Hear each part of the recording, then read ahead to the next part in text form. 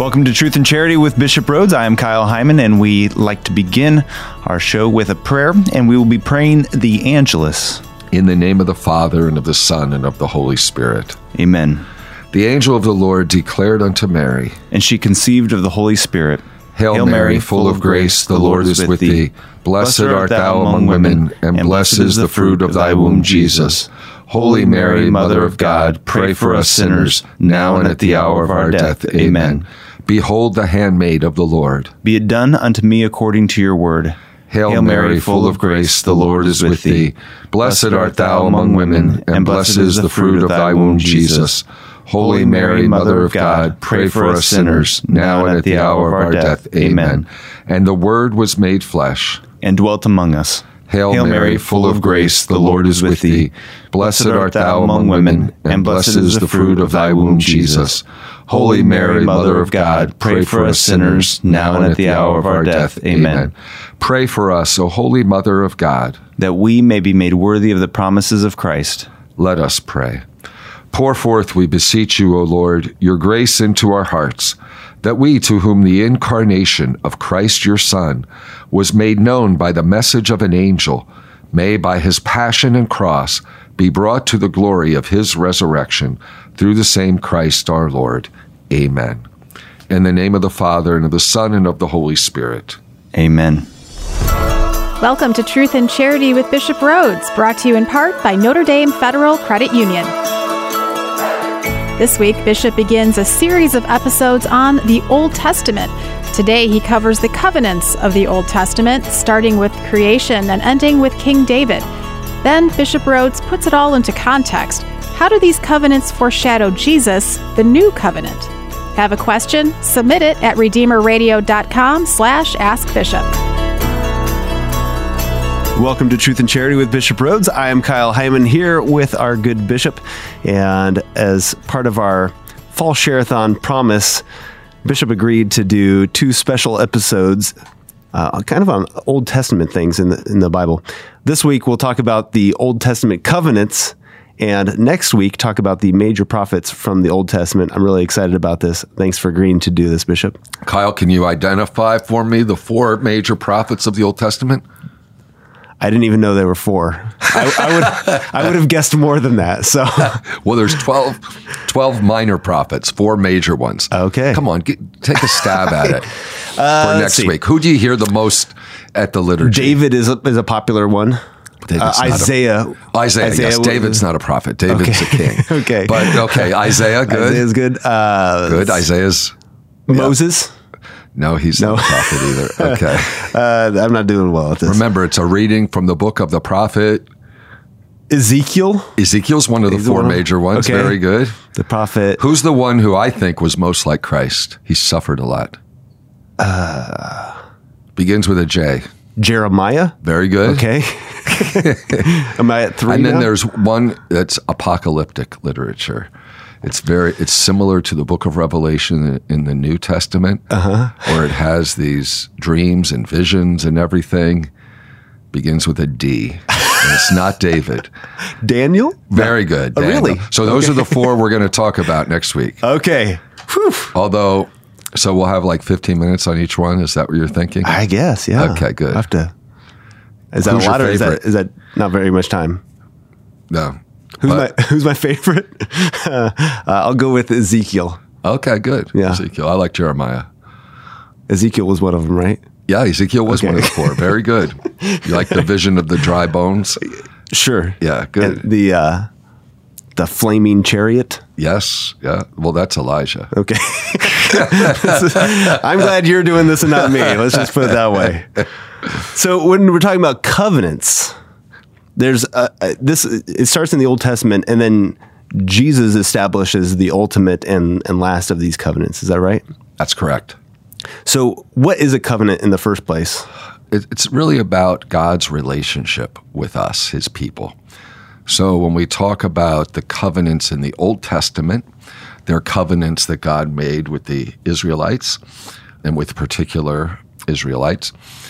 And, of course, the new covenant in Christ. and we're the community of the new covenant. We're the Catholic Church. But a covenant fundamentally is a relationship, and it's entered into usually by swearing an oath of fidelity. Okay, so sometimes there'd be an animal sacrifice as a witness to the oath that's being taken, the fidelity that's being promised. So if one is faithful to the oath, there would be blessings. And if one was unfaithful, there would be curses upon the one who was unfaithful. Often making a covenant could include sharing of a meal, a covenant meal, or another sign marking the covenant. So really, when you enter into a covenant, you're entering into a relationship, like a family relationship. And when you think about it, when we enter into a covenant with God, it's to enter into the divine family of the Most Holy Trinity. So there's been a series of covenants where God enters into relationship with his people, where he expands his family all the way up till he establishes what is really the everlasting covenant, the new and everlasting covenant in his Son, Jesus Christ. So it's good to look at the Old Testament covenants and the relationship that God established with his people prior to the coming of his Son. Would you consider these then conditional or unconditional? Well, they are promises, and of course, on God's side, always fidelity. On people's side, infidelity often. And they are conditional, I mean, in the sense that there are blessings if one is faithful to the covenant. And as I mentioned, there's the withholding of God's blessing or curses, bad consequences of infidelity to the covenant. All right. Well, maybe we can jump right in with the first covenant mentioned in the Old Testament. Yeah, sure. That would be creation. And it's an interesting thing. We often don't think of covenant with creation. We'll often think of the first covenant being Noah. And if you look at certain books or whatever, they'll mention that the first covenant that God made was with Noah after the flood. But in truth, you can consider creation as a covenant, because that whole idea of entering into a relationship, well, by creating us in his own image and likeness, God has entered into a relationship with us. And when we read the story of creation, there's a 7-day format, and that's pretty significant. It conveys a certain truth. The importance of the number 7 we see all through Scripture, including in God's creation of the world in 7 days. He's making a covenant with his creation. And the 7th day is really the day of the sealing of the covenant, so to speak. It's the day of rest. And when we look at the theological truth about creation, God entered into a covenant with his creation by making us not simply his creatures, but making us in his image and likeness so that we can relate to him with our intellect and our will. We become part of his family, his sons and daughters. So one way I think you can speak of the 7th day, the Sabbath, as the institution of this permanent or perpetual covenant with creation. That's why in the book of Exodus, chapter 31, we read, "So shall the Israelites observe the Sabbath, keeping it throughout their generations as an everlasting covenant. Between me and the Israelites, it is to be an everlasting sign. For in 6 days the Lord made the heavens and the earth, but on the 7th day he rested at his ease."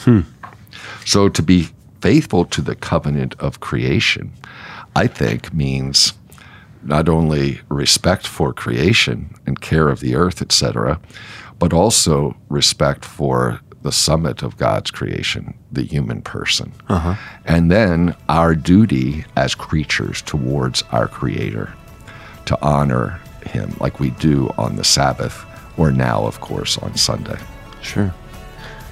All right, well, we'll continue to talk about the covenants of the Old Testament as we continue this conversation right here on Truth and Charity with Bishop Rhoades, brought to you in part by Notre Dame Federal Credit Union.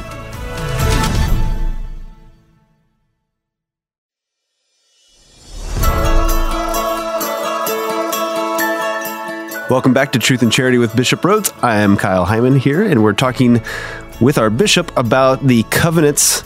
And Bishop was just talking about the first covenant, which is Adam and Eve. And you mentioned a lot of people might think that Noah is the first, but it's actually, you're considering it the second here after Adam and Eve.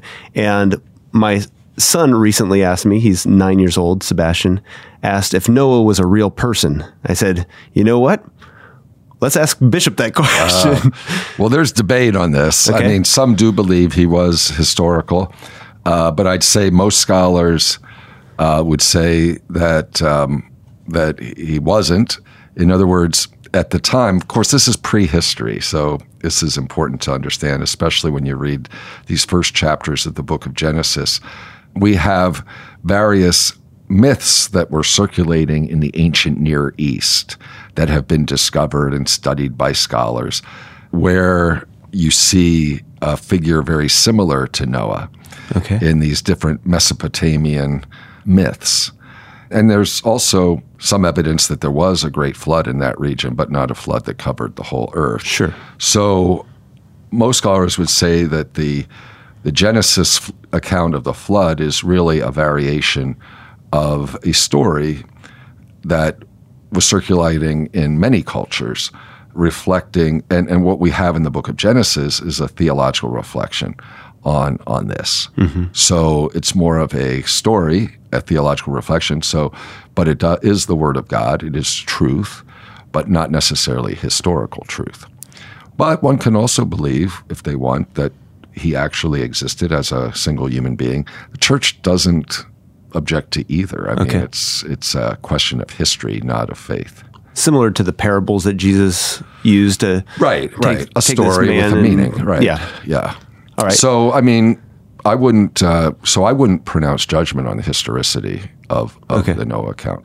It's very different when you look at other passages of the Bible where we know that there is these historical persons like King David, etc. Sure. But we're talking here about prehistory. Mm-hmm. So, okay. All right, so what are some of the takeaways from that second covenant, Noah and his family? Oh, it's again, it's an interesting story with a lot of meaning. How we know after the flood, and God had made a promise that He wouldn't destroy creation again. So there's this recreation that took place after the flood, and Noah built an altar, and he offered burnt offerings to God in thanksgiving for saving his family. Mm-hmm. And God blessed Noah and his family, and He commanded them, as He commanded Adam and Eve, to be fruitful and to multiply and to fill the earth. And He reminded them how they are made in His own image. And then He established a covenant with Noah and his descendants. And the sign of the covenant is the rainbow. And everything that happens after the water recedes really is reminiscent of that first covenant of creation. You have the blessing, you have man in God's image and likeness, the command to be fruitful and multiply, and then this covenant. So God not only saves humanity, but He desires to bring humanity into a relationship with Himself, this interpersonal relationship. And that happens via a covenant. So we had the covenant on day 7 of creation, that first covenant with Adam. It was with a married couple, Adam and Eve. Now it's expanded to have Noah and his wife and their 3 sons and their wives.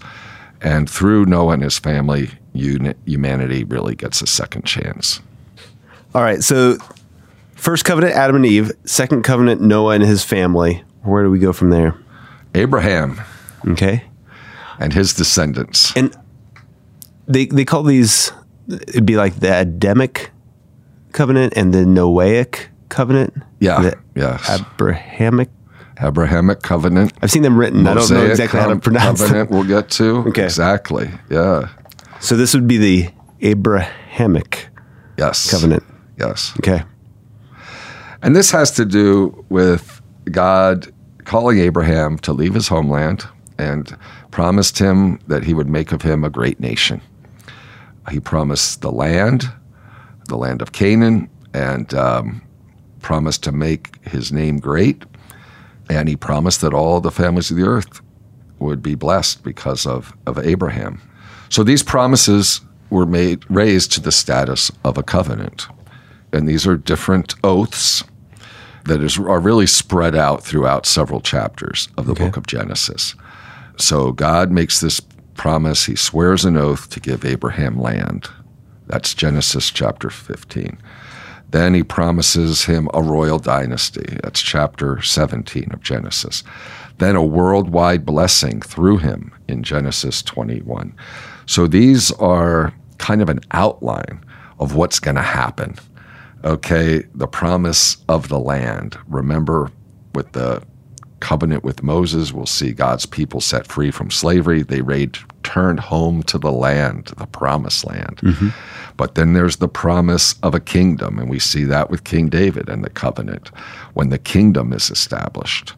And then, of course, the third, a worldwide blessing. Well, that happens in the new covenant with Jesus, when salvation for all nations is established by Jesus.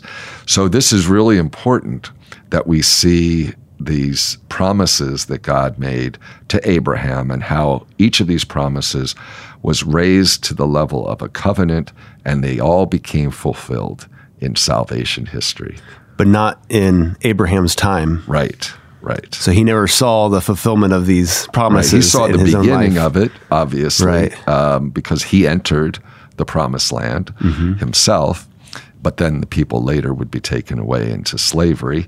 But yeah, he didn't see a kingdom established yet, and he didn't see the worldwide blessing established yet. Okay. Yeah. There would be signs or rituals that would take place that kind of gave visible expression of the covenant that God made with Abraham or with any of these covenants.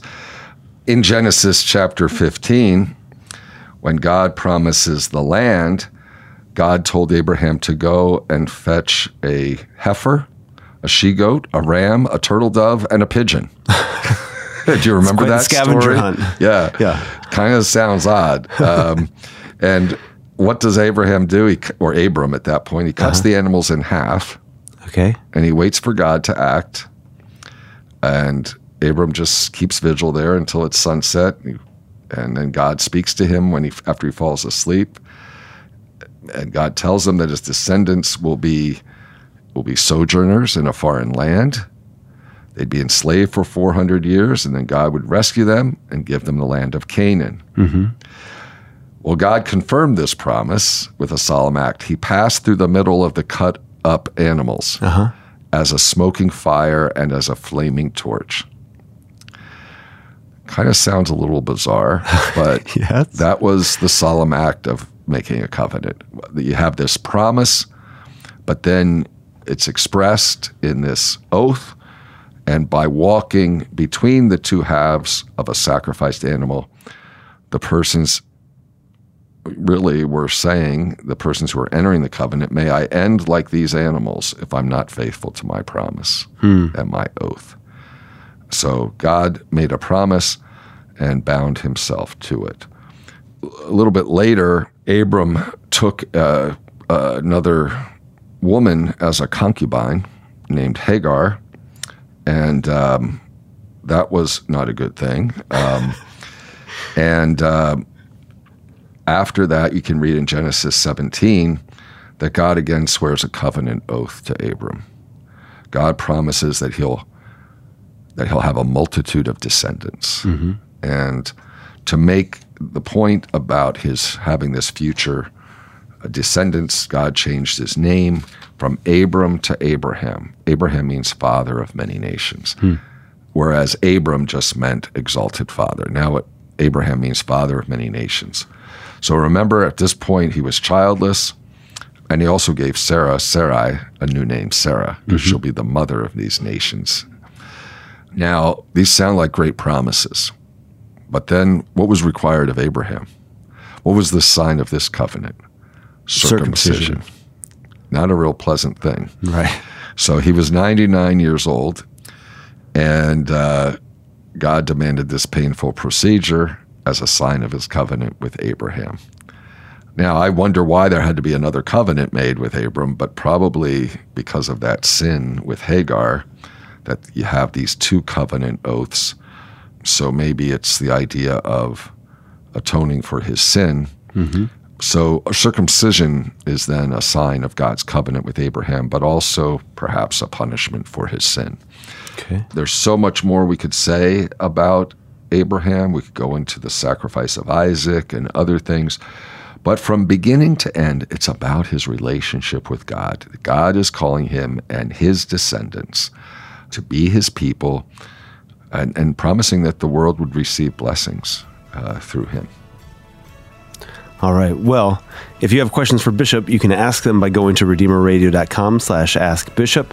Call or text the Holy Cross College text line 260-436-9598. And coming up, we have more about the Old Testament covenants on Truth and Charity with Bishop Rhodes, brought to you in part by Notre Dame Federal Credit Union.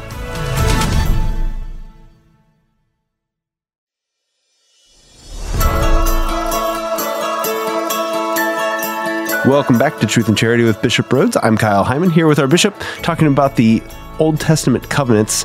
And we have talked about what a covenant is, talked about the first covenant with Adam and Eve, second covenant with Noah and his family, the third covenant with Abraham and his descendants. And now we're up to the fourth covenant. And what would that be? Fourth is with Moses, but it really does follow closely upon Abraham in the sense, remember the promise that God made that the descendants of Abraham, Israel, the Israelites, would be a channel of blessing for all the people of the world. Mm-hmm. And Israel is then called to be a kingdom of priests, that they're intended to bring a blessing to all the nations. But in order to do so, they have to be a holy people. And God gave them the 10 Commandments, helping them to be holy. So this relationship, again, covenant is relationship, God had freed them from slavery. He was already in a relationship with them. He manifested his love for them. But now we have the 10 Commandments, which express what it means to belong to God, to be his people. And God is inviting them into this special relationship, and by obeying the 10 Commandments. In other words, by doing so, they're returning love to God, who had freed them from slavery. Mm-hmm. So the first 3 commandments are about our people's relationship with God, having no other gods besides him, not taking the name of the Lord in vain, and keeping holy the Sabbath. So, and then the remaining 7 commandments direct relationships among God's people. As we know, do not honor your father and your mother, thou shalt not kill, thou shalt not commit adultery, etc. But then if you continue reading in Exodus chapters 21 to 23, you have the Book of the Covenant, which is a list of practical laws and that are aimed at governing the peoples for their life in the Promised Land. How many are those? Oh, there's a lot. I don't know exactly. But it's basically how to put love into practice and be a blessing to other nations. Okay. Now we have the covenant. Okay. So you have to have 2 willing partners. So on the one side, you have God. On the other side, you have the Israelites. And by entering in this covenant, they become his people. Moses communicated all the laws to the people, and the people accepted them. And then Moses erected an altar, and it had 12 pillars for the 12 tribes. And Moses and some of the young men sacrificed burnt offerings and peace offerings. Mm-hmm. And then Moses threw half of the blood upon the altar and the other half of the blood on the people. That was very symbolic. It suggests this covenant bond, this covenantal family bond between God and Israel. And so you have these 2 parties united in this communion, this bond. God is really their father, and that's one way of thinking of it, as a relationship of father and son. But you can also think about it as a marriage, with Israel as God's bride. Mm-hmm. Remember, family members share blood, so it made sense that the covenant ceremony that Moses carried out had blood. Half of it sprinkled on the altar representing God, and half sprinkled upon the people. Mm-hmm. And then after that, they had a meal. And we see that in ancient covenant ceremonies as well. They shared the flesh, the meat of the sacrificed animals, and they ate it in God's presence. So that was the covenant meal. And this is called the Mosaic covenant? That's right. Any connection to the art form of mosaics? No. Totally different. Okay. I didn't know if they somehow derived from one from the other. And what did they carry the tablets of the Ten Commandments in? The Ark of the Covenant? Yeah, isn't that an interesting name? Okay. The Ark of the Covenant. And again, it signified God's presence among his people, God dwelling among his people. So and they carried that with them. It was a reminder of their relationship with God. And I mean, I think we have talked on this show about the Ark of the Covenant before, haven't we? I could definitely stand more talk about the Ark of the Covenant, but yeah, it's an interesting thing. We probably don't have time, but yeah, there's a lot of interesting things to describe the what was kept in the Ark and its meaning. And isn't there a connection between the Ark of the Covenant and today's tabernacle? Right, because really it was kept in a meeting tent, and the tent was called the tabernacle. So we have the word tabernacle we still use that comes from the Old Testament for the place where the Lord dwells. Mm-hmm. And of course, the Lord dwells, really and substantially in the Holy Eucharist. Mm-hmm. So, yeah. Time to move on to the fifth covenant. David. Okay. Excellent. The Davidic covenant. By this time, the Ark of the Covenant was brought to the city of Jerusalem by King David. Mm-hmm. And David proposed constructing a sanctuary for the Lord there. It was only happened later under his son Solomon, who built the temple in Jerusalem. But God made a promise to David that his kingdom would last forever, that it would be an everlasting kingdom. And so God has basically made this covenant. You can read it. It's through the prophet Nathan. And we read this in 2 Samuel chapter 7, verses 11 to 16. This is what Nathan the prophet said to David. The Lord declares to you that the Lord will make you a house. When your days are fulfilled and you lie down with your fathers, I will raise up your offspring after you, who shall come forth from your body, and I will establish his kingdom. He shall build a house for my name, and I will establish the throne of his kingdom forever. I will be his father, and he shall be my son. When he commits iniquity, I will chasten him with the rod of men, with the stripes of the sons of men. But I will not take my steadfast love from him, as I took it from Saul, whom I put away from before you. And your house and your kingdom shall be made sure forever before me. Your throne shall be established forever. So God is promising fidelity to the house of David. And also, God's covenant family is expanded from one nation with Moses to a kingdom with David. And this is the last major covenant of the Old Testament. It extends the fulfillment of God's promises to Abraham.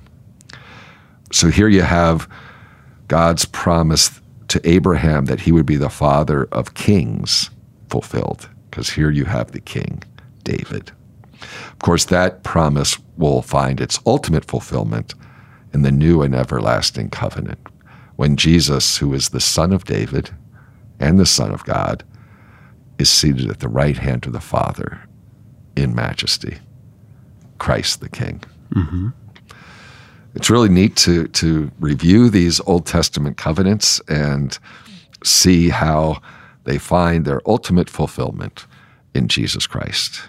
The prophets, by the way, they prophesy about the new covenant. Okay. Jeremiah, speaks about a new covenant, and we can talk about that.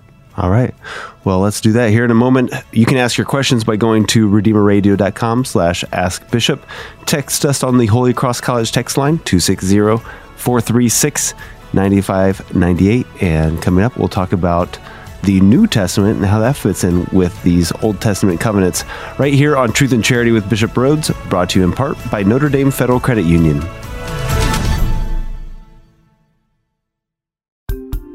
What's the difference between Notre Dame Federal Credit Union and a bank? Well, banks are owned by investors looking to make a profit.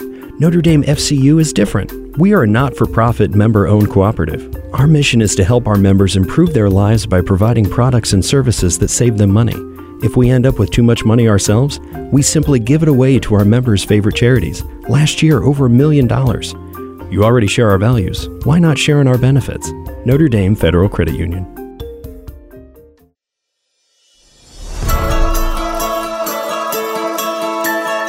Welcome back to Truth and Charity with Bishop Rhodes. Bishop has been gracious enough to share with us about the Old Testament covenants, and we just went through 5 different covenants from Adam and Eve, Noah, Abraham, Moses, David, all leading up to the New Testament, which is Jesus being the new covenant. Are all these foreshadowing, or are they setting the stage? How would you describe their role? Yeah, they're preparing for the new covenant. They are foreshadowing it because really they're fulfilled in Jesus.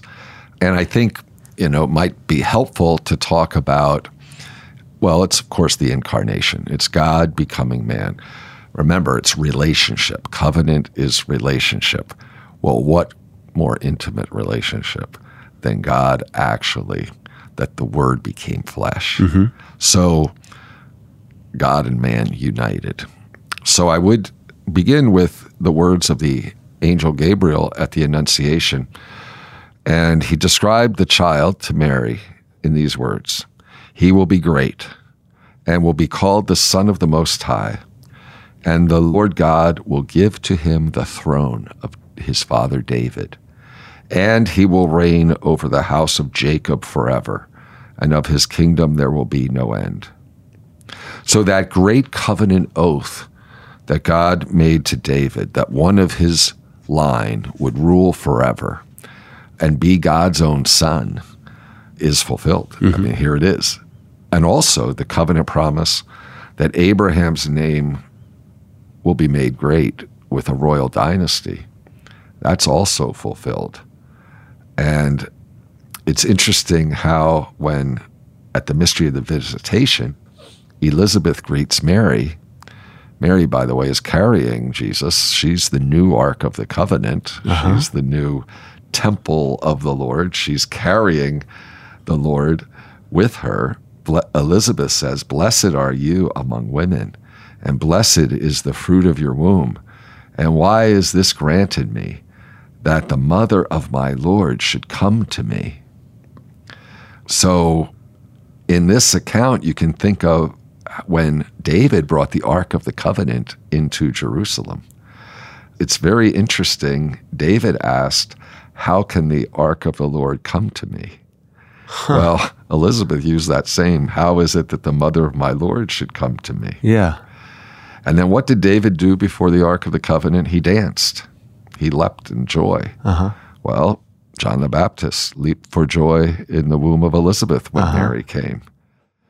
Mary remained with Elizabeth for 3 months. Well, the Ark remained for 3 months in the house of Obed-Edom before it was brought into Jerusalem.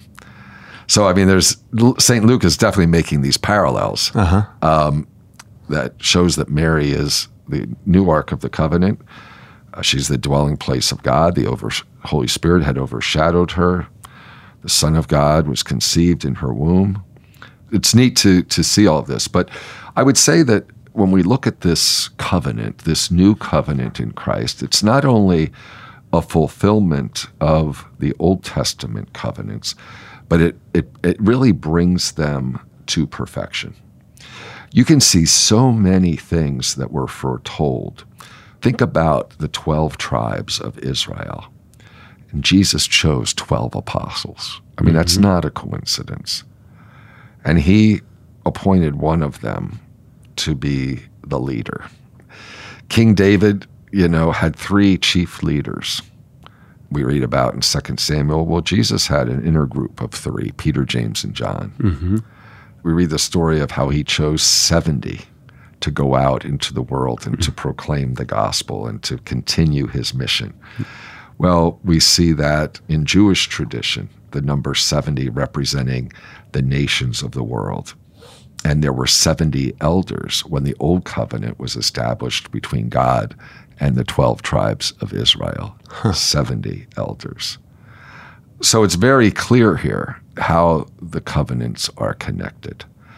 And of course, we have blood. It's not the blood of rams or goats or sheep or cattle, but the blood of Jesus himself that brings about reconciliation between God and man and the establishment of the new and definitive kingdom, new and definitive covenant in his blood. He's truly the Lamb of God who was proclaimed by John the Baptist, who offered himself as the new Passover lamb in the new Exodus. Every time we celebrate the Eucharist, we're kind of entering into that new covenant. We become part of it because we share the body and blood of Christ, which unites us to him and to one another in his church. And this new covenant is forever. It's perpetual. So there's just so much, I think, that's important to consider this theme. One can really approach the whole Bible, all of salvation history, through this notion of covenant.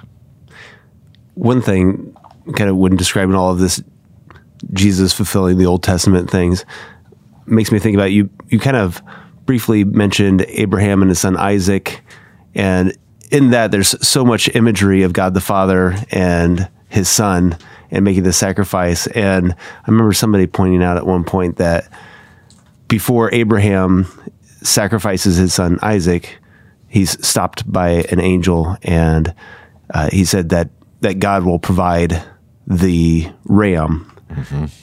And this comes to its fulfillment in the New Testament, where God provides his son, Jesus, to be that sacrifice as this kind of fulfillment. And that's just one example that kind of sticks out to me as you mentioned it, but so many tie-ins with the life of Jesus that was really predicted or foreshadowed or maybe even symbolically, or maybe a sacrifice that was done as a symbol of what was to come, and so many tie-ins. Yeah, the fathers of the church wrote a lot about these Old Testament typologies.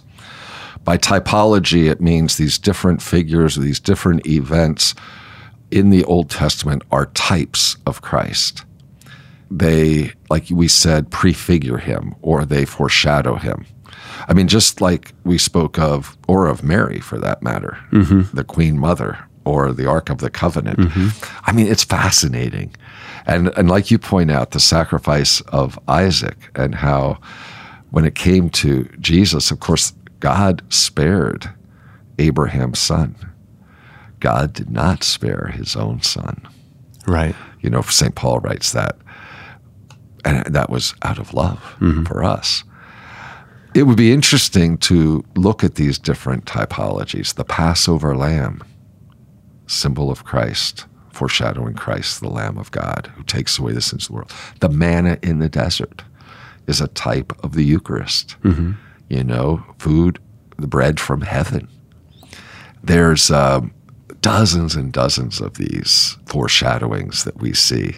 And the fathers of the church, they really did a lot of beautiful reflections on these Old Testament typologies.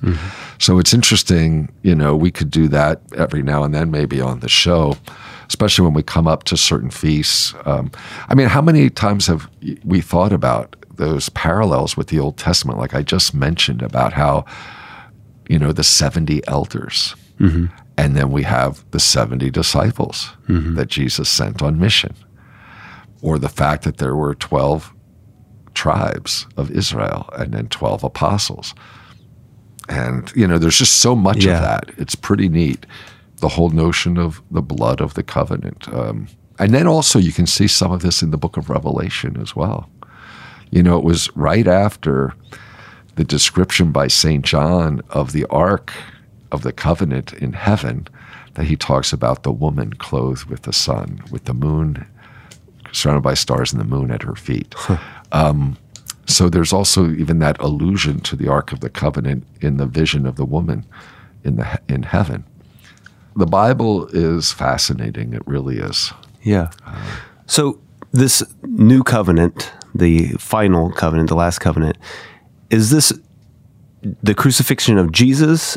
Is it the institution of the Eucharist, or both? Both. Okay. Because really, when you think about it, the institution of the Eucharist is, and when you think about the Last Supper, Jesus took the bread, said, "This is my body."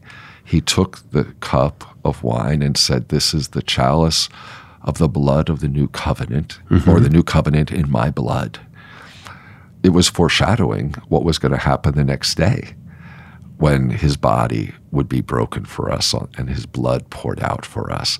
So there's a unity between Holy Thursday and Good Friday, and also Easter Sunday, the Paschal mystery, the passion, death, resurrection, and then the ascension of Jesus. But I would say, as far as the covenant is concerned, it was established, the everlasting covenant, when Jesus overcame sin and death. So it was when his blood was poured out for us as he hung upon the cross and died for our salvation. That's what established the new covenant. It was the new covenant in his blood. And then, of course, Jesus was raised from the dead. So as a people of the new covenant, we're part of the community of the resurrection.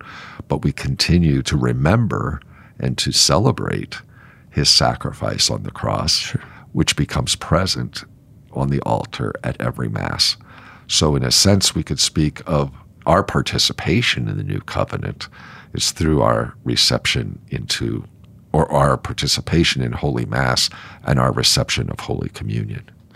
And so what would be the sign of that covenant? The sign of the covenant would be the body and blood of Jesus, which is comes to us under the species of bread and wine.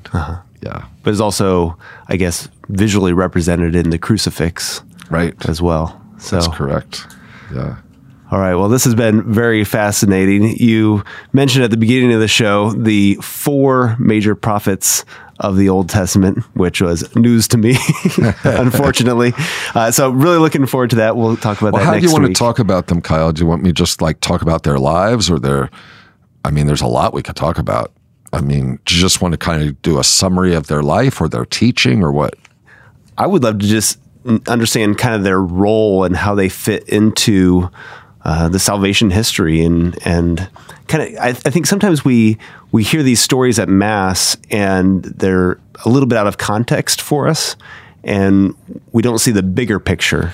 Right. And so by just kind of that overview of, all right, what was that's Isaiah's good. role and how does that fit in and who was he? And maybe, and also we've been talking about the relationship with the New Testament. And I forgot to say, there's a very famous sentence that the New Testament is hidden in the Old, and the Old Testament is manifest in the New. Yeah. And that is really, really true. And we've been talking about things, the New Testament is hidden in the Old. Yeah. Now, there are certain things like when we talk about Isaiah, we have the suffering servant Psalms. Maybe we could talk a little bit about those when you want to see their role in salvation history. Well, Isaiah talked about the Messiah being one who would suffer, and very vivid description of the sufferings of the servant of the Lord. Again, a prophecy of Christ. Sure.